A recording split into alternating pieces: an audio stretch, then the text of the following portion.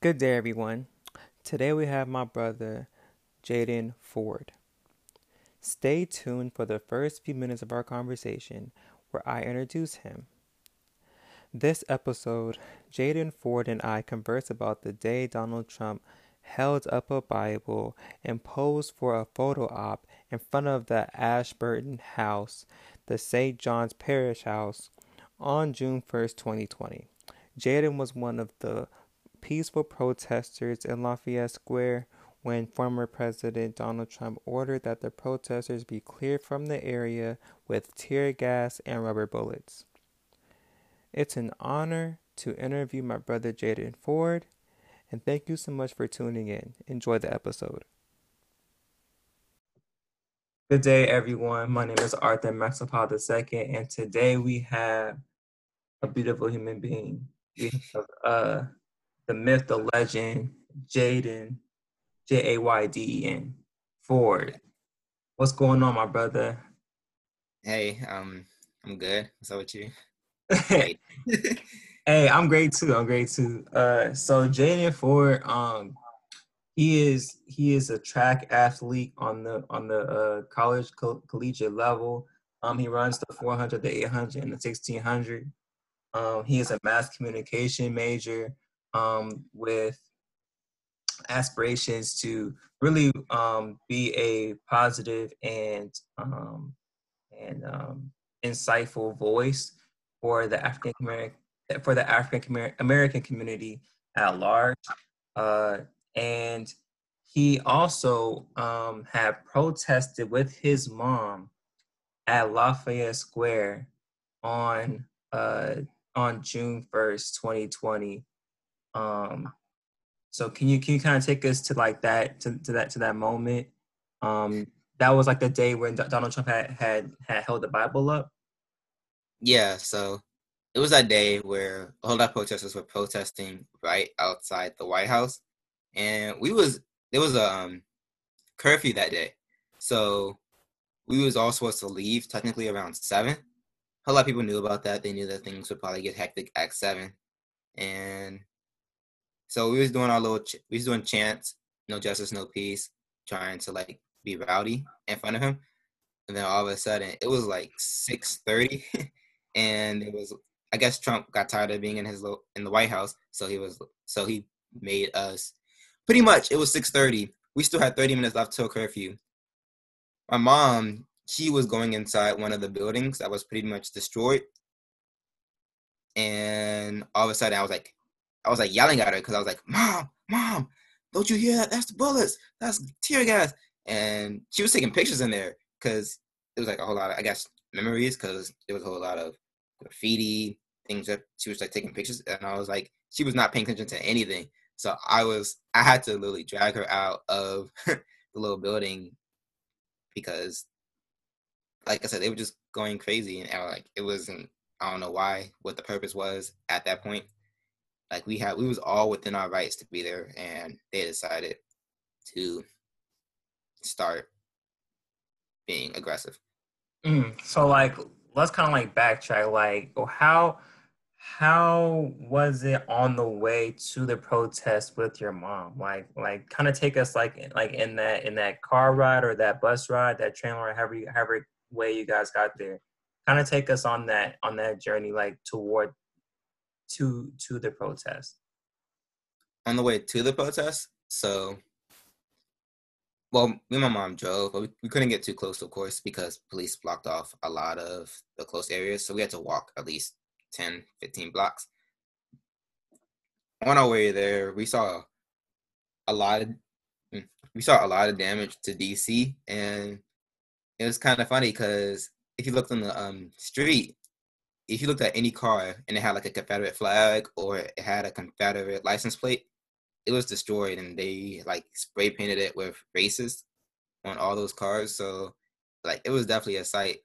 I've heard it was like this in the '60s riots, but to experience this for myself, it was definitely something new to me. Mm.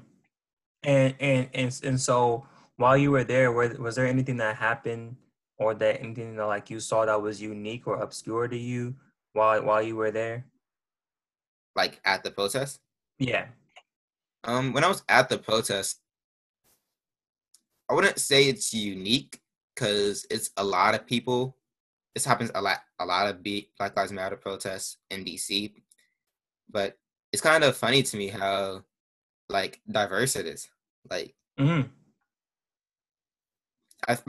I'm 90% sure there was a lot more white people than there was even black people. So it was Wow. definitely it was definitely something. Like I said, it's not unique because most Black Lives Matter protests are like that, but it's kind of funny to see how many will actually come out, for us in a situation like this. Like a lot of people know about the situations and Mm-hmm. they actually make the sacrifice to come out. So Right. yeah. How was the ride home? The ride home?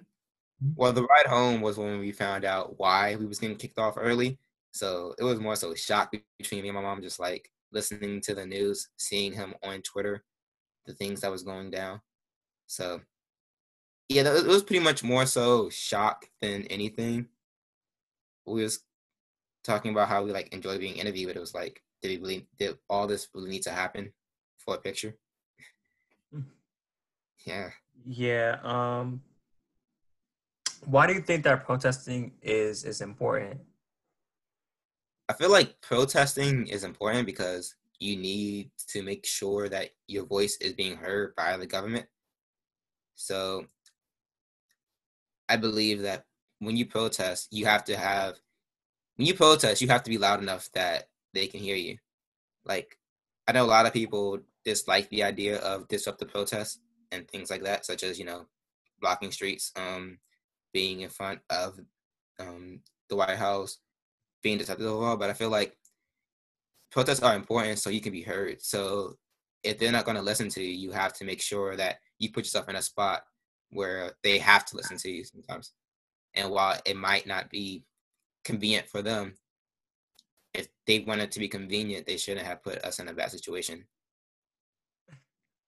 Did you prepare to go? I mean, I know that like you guys had like the mask and you guys, had like the water bottle, but aside from like the physical things, how did you prepare like mentally or emotionally or psychologically? Mentally, mentally, I was just kind of sort of mad. So that was my preparation. Like I was kind of ticked off pretty much most of the day, being on Twitter all day. That's back when that's all Twitter was, seeing all the new situations and stuff coming out. So, and the day before, my cousin was on CNN for he was a part of the riots that were going on, and seeing him, he did an interview for CNN, and he didn't really say much, but like he was talking about pretty much how the daily life struggle that he goes through and how it's continuously being ignored. So I was like, I felt that, and I felt like I wanted to go out there and also be a part of it.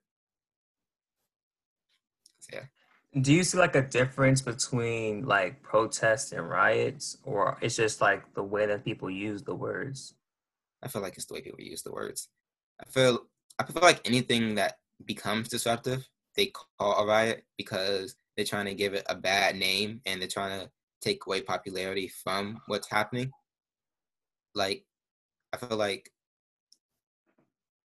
yeah, it could be they'll call anything a riot because they don't like the idea that people will go out against what's comfortable for them and what's comfortable for their protest, their idea of protest. Yeah. I know that like you want to go into this field, so I don't want to like um tarnish reputation. So I'm gonna be careful on how I ask this question. Like with the protests, quote unquote, and riots, quote unquote.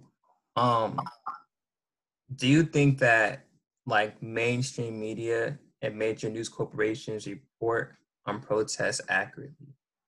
Not at all. Not at all. Like how so? Like why do you say that? I mean, there's a lot of situations that you see pop up, and then later on, you find out what happened and beforehand. Like a lot of the real riots that happened in Minneapolis, and then you saw actual people who weren't a part of the protest being the ones to start it. You see a lot of like with the police, whole lot of police before they go into shooting rubber bullets and tear gas. You see them dancing and kneeling, and sometimes I feel like it's a whole facade, which you see on actual news websites a lot of the times. Yeah.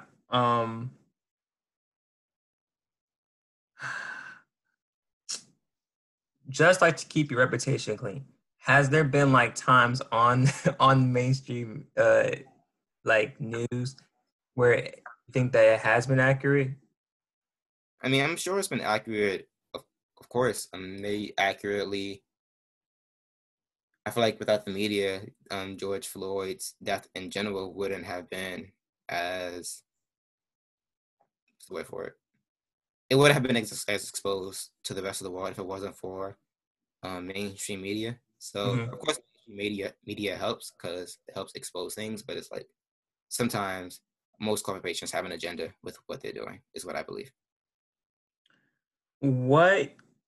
No, okay. So before I ask this question, I want to preface it by saying that um, systematic racism and oppression due to white supremacy probably will not go anywhere during the rest of my lifetime. However, um, in the pursuit of ending systemic racism, what can we do to end systemic racism in our society? That's actually a really hard one because we've been fighting for this idea of systematic racism to end for so many years. And it's like, what can we try? We try politicians now. We can't. It's hard for us to even vote. I know. I'm not sure if you heard in Georgia, they were spending Yes, their entire day trying to get them to entire vote. day. Mm-hmm. And it's kind of funny because it's going to be switched up, and they're going to turn that into Black people don't vote. So it's a whole lot of systematic racism. It's hard to fight against that when it's like the entire system is in a way against you. So I guess the only way that we really can fight against systematic racism is keeping up the energy that we have now. I feel like that was a major thing about remember the Trayvon Martin case? Mm-hmm. It wasn't anywhere close to this level, but it was the biggest thing. I heard Rodney King was just as big, but Trayvon Martin was like huge for me because that was the first time I saw like pretty much most of the United States going up in arms, protesting type stuff. So, but I feel like the problem with that was that once the verdict came out, and like within a month, it started to die down, and then Mm-hmm. it became like pretty much Trayvon Martin became Old news. all news. It became a debate point pretty much, just talking about we had to bring somebody up. But I feel like the actual protest for Trayvon Martin really died down really fast. Mm-hmm. But, yeah, but I feel like the George Floyd thing, it still has a lot of pace, and I feel like right now we still have a lot of momentum. Even though that is, I feel like mainstream media attention is dying out, you still see so many people outside protesting each and every day. So Absolutely. That is my biggest concern with the movement is that it will die down significantly, kind of like after the civil rights movement and after a lot of our leaders were assassinated. Um,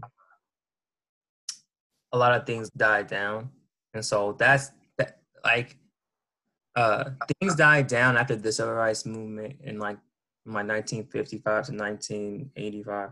Um, things died down significantly after that time. Um, and now we're seeing like a even higher spike, right? But I don't want it to go even lower than how low we were in like the 80s. And so that's my biggest concern, is that we become extremely comfortable and complacent because maybe, like things open back up, COVID-19 might get like a vaccine or something, you know what I mean? And we might get to the point where like, okay, we're just happy to not have COVID, da da da. But it's like, no, we're still getting killed by the police. We still have systematic racism. You know what I mean? So, that's my biggest concern as well, is that, like, you know, people just become super relaxed afterward, and we can't have that. We have to always agitate for a better society. So this is going along very quickly. So, because like I'm gonna ask my last question, it's I'm in like 30 minutes. So this is like the shortest conversation, but like this is potent, man. Like you're really giving some really good answers. I'm glad to get your perspective on these questions. I want to preface this question by saying that, like even though we are like exhausted and we're tired and some of us are fearful of our lives,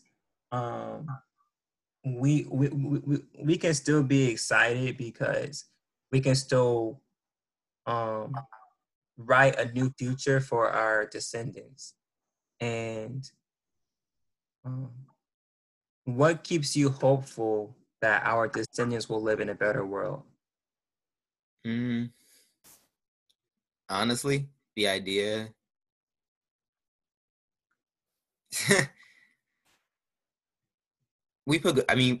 honestly, we still are progressing, even though it's been very slowly. But we've been progressing, and every day, not every day, but like we get from a better place where things are being exposed. Like pretty much the update in technology really helps me think that they're gonna have a better future. Because imagine all this without technology, without phones, without videos, we wouldn't. Be swept under. Yeah. Exactly. No one would have heard about anything. So it gives me hope that as time progresses, with all these types of technology that we have within us, we won't be able to let injustices not be exposed, and it would definitely be out for the world to see what's actually going on. Yeah, that's kind of my hope for the descendants, I guess. Wow. No, like that's unique. I mean, I haven't heard somebody say that type of answer for this type of question. I mean, I haven't heard anybody say anything about technology or focusing on technology in their answer. So yeah, if you're watching this or listening to this, look up a Black-owned tech company that teaches Black children how to do technology things, so that we know how to code, we can make our own robots and things like that. You know, because systematic racism teaches us that we just start off further, like our starting point is further back than like white people's starting point. Basically, that's basically how it works. Like even like when you're born, there's a whole bunch of statistics. There's even statistics for female immortality rate for black women that's higher than any other demographic. So even like while you're being developed in the womb, there's already statistics against you even making it into the world. So we already have like steps back while we're even being formed in the womb, and you know, technology is a way for us to push up that starting point. And then also, I mean, for our Republican and economists and capitalist listeners, like teaching like our Black children about technology and about coding and things like that will help it will help our economy, and it'll help the nation be more competitive on like a worldwide scale. Because other countries are learning coding in like high school, like, you know, middle school. So yeah, I remember I was learning my multiplication tables when I was in like second grade. So yeah, so anyway, we're going to keep this episode short because I usually like go on like a whole on a whole sermon, like a whole tangent at the end. But I want to give you the last words. So, do you have any last words for anyone who would like to learn more about these topics?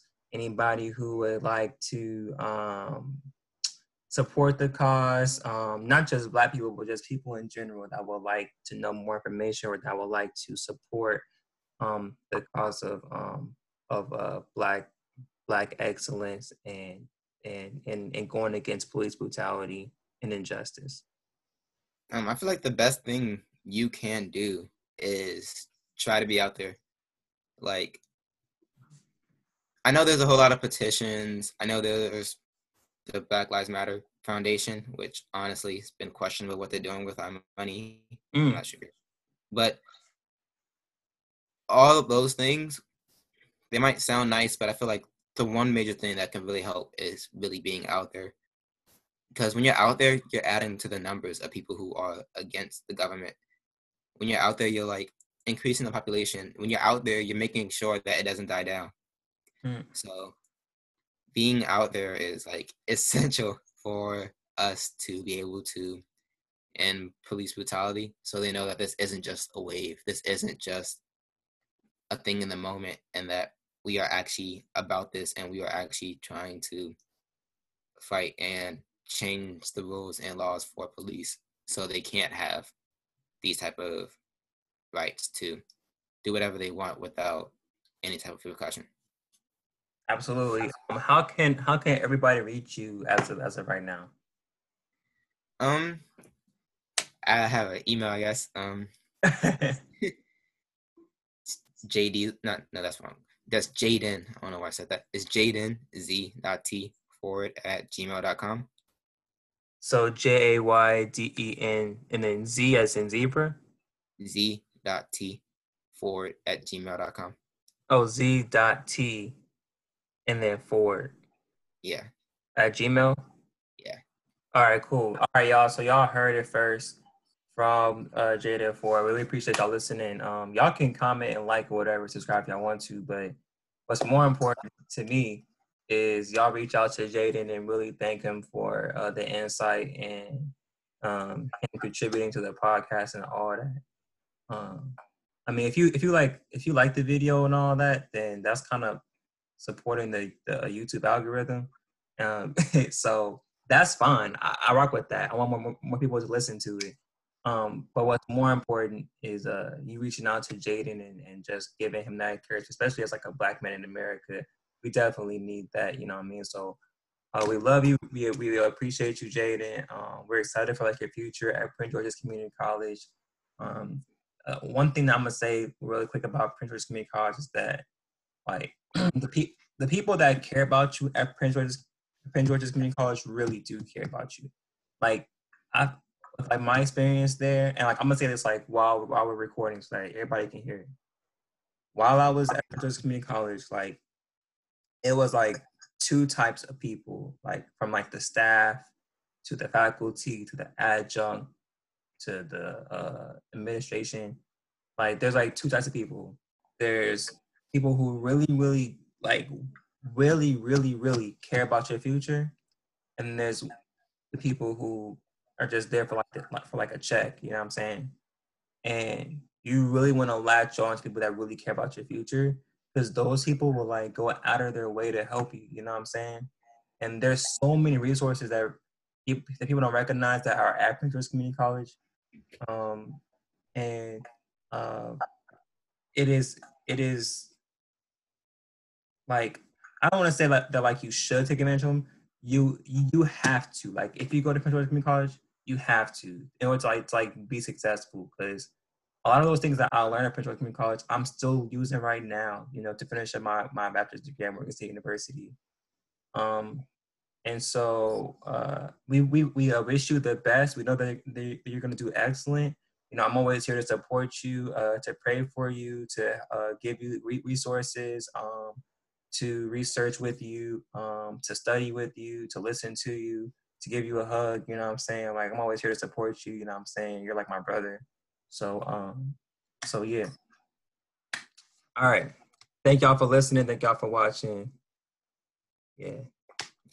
It's so awkward because like this is like kind of short. But yeah, I love y'all. Peace. Thank you so much for listening to this conversation with Jaden Ford. Like, subscribe, and share. Thank you so much for listening. Please subscribe to stay up to date.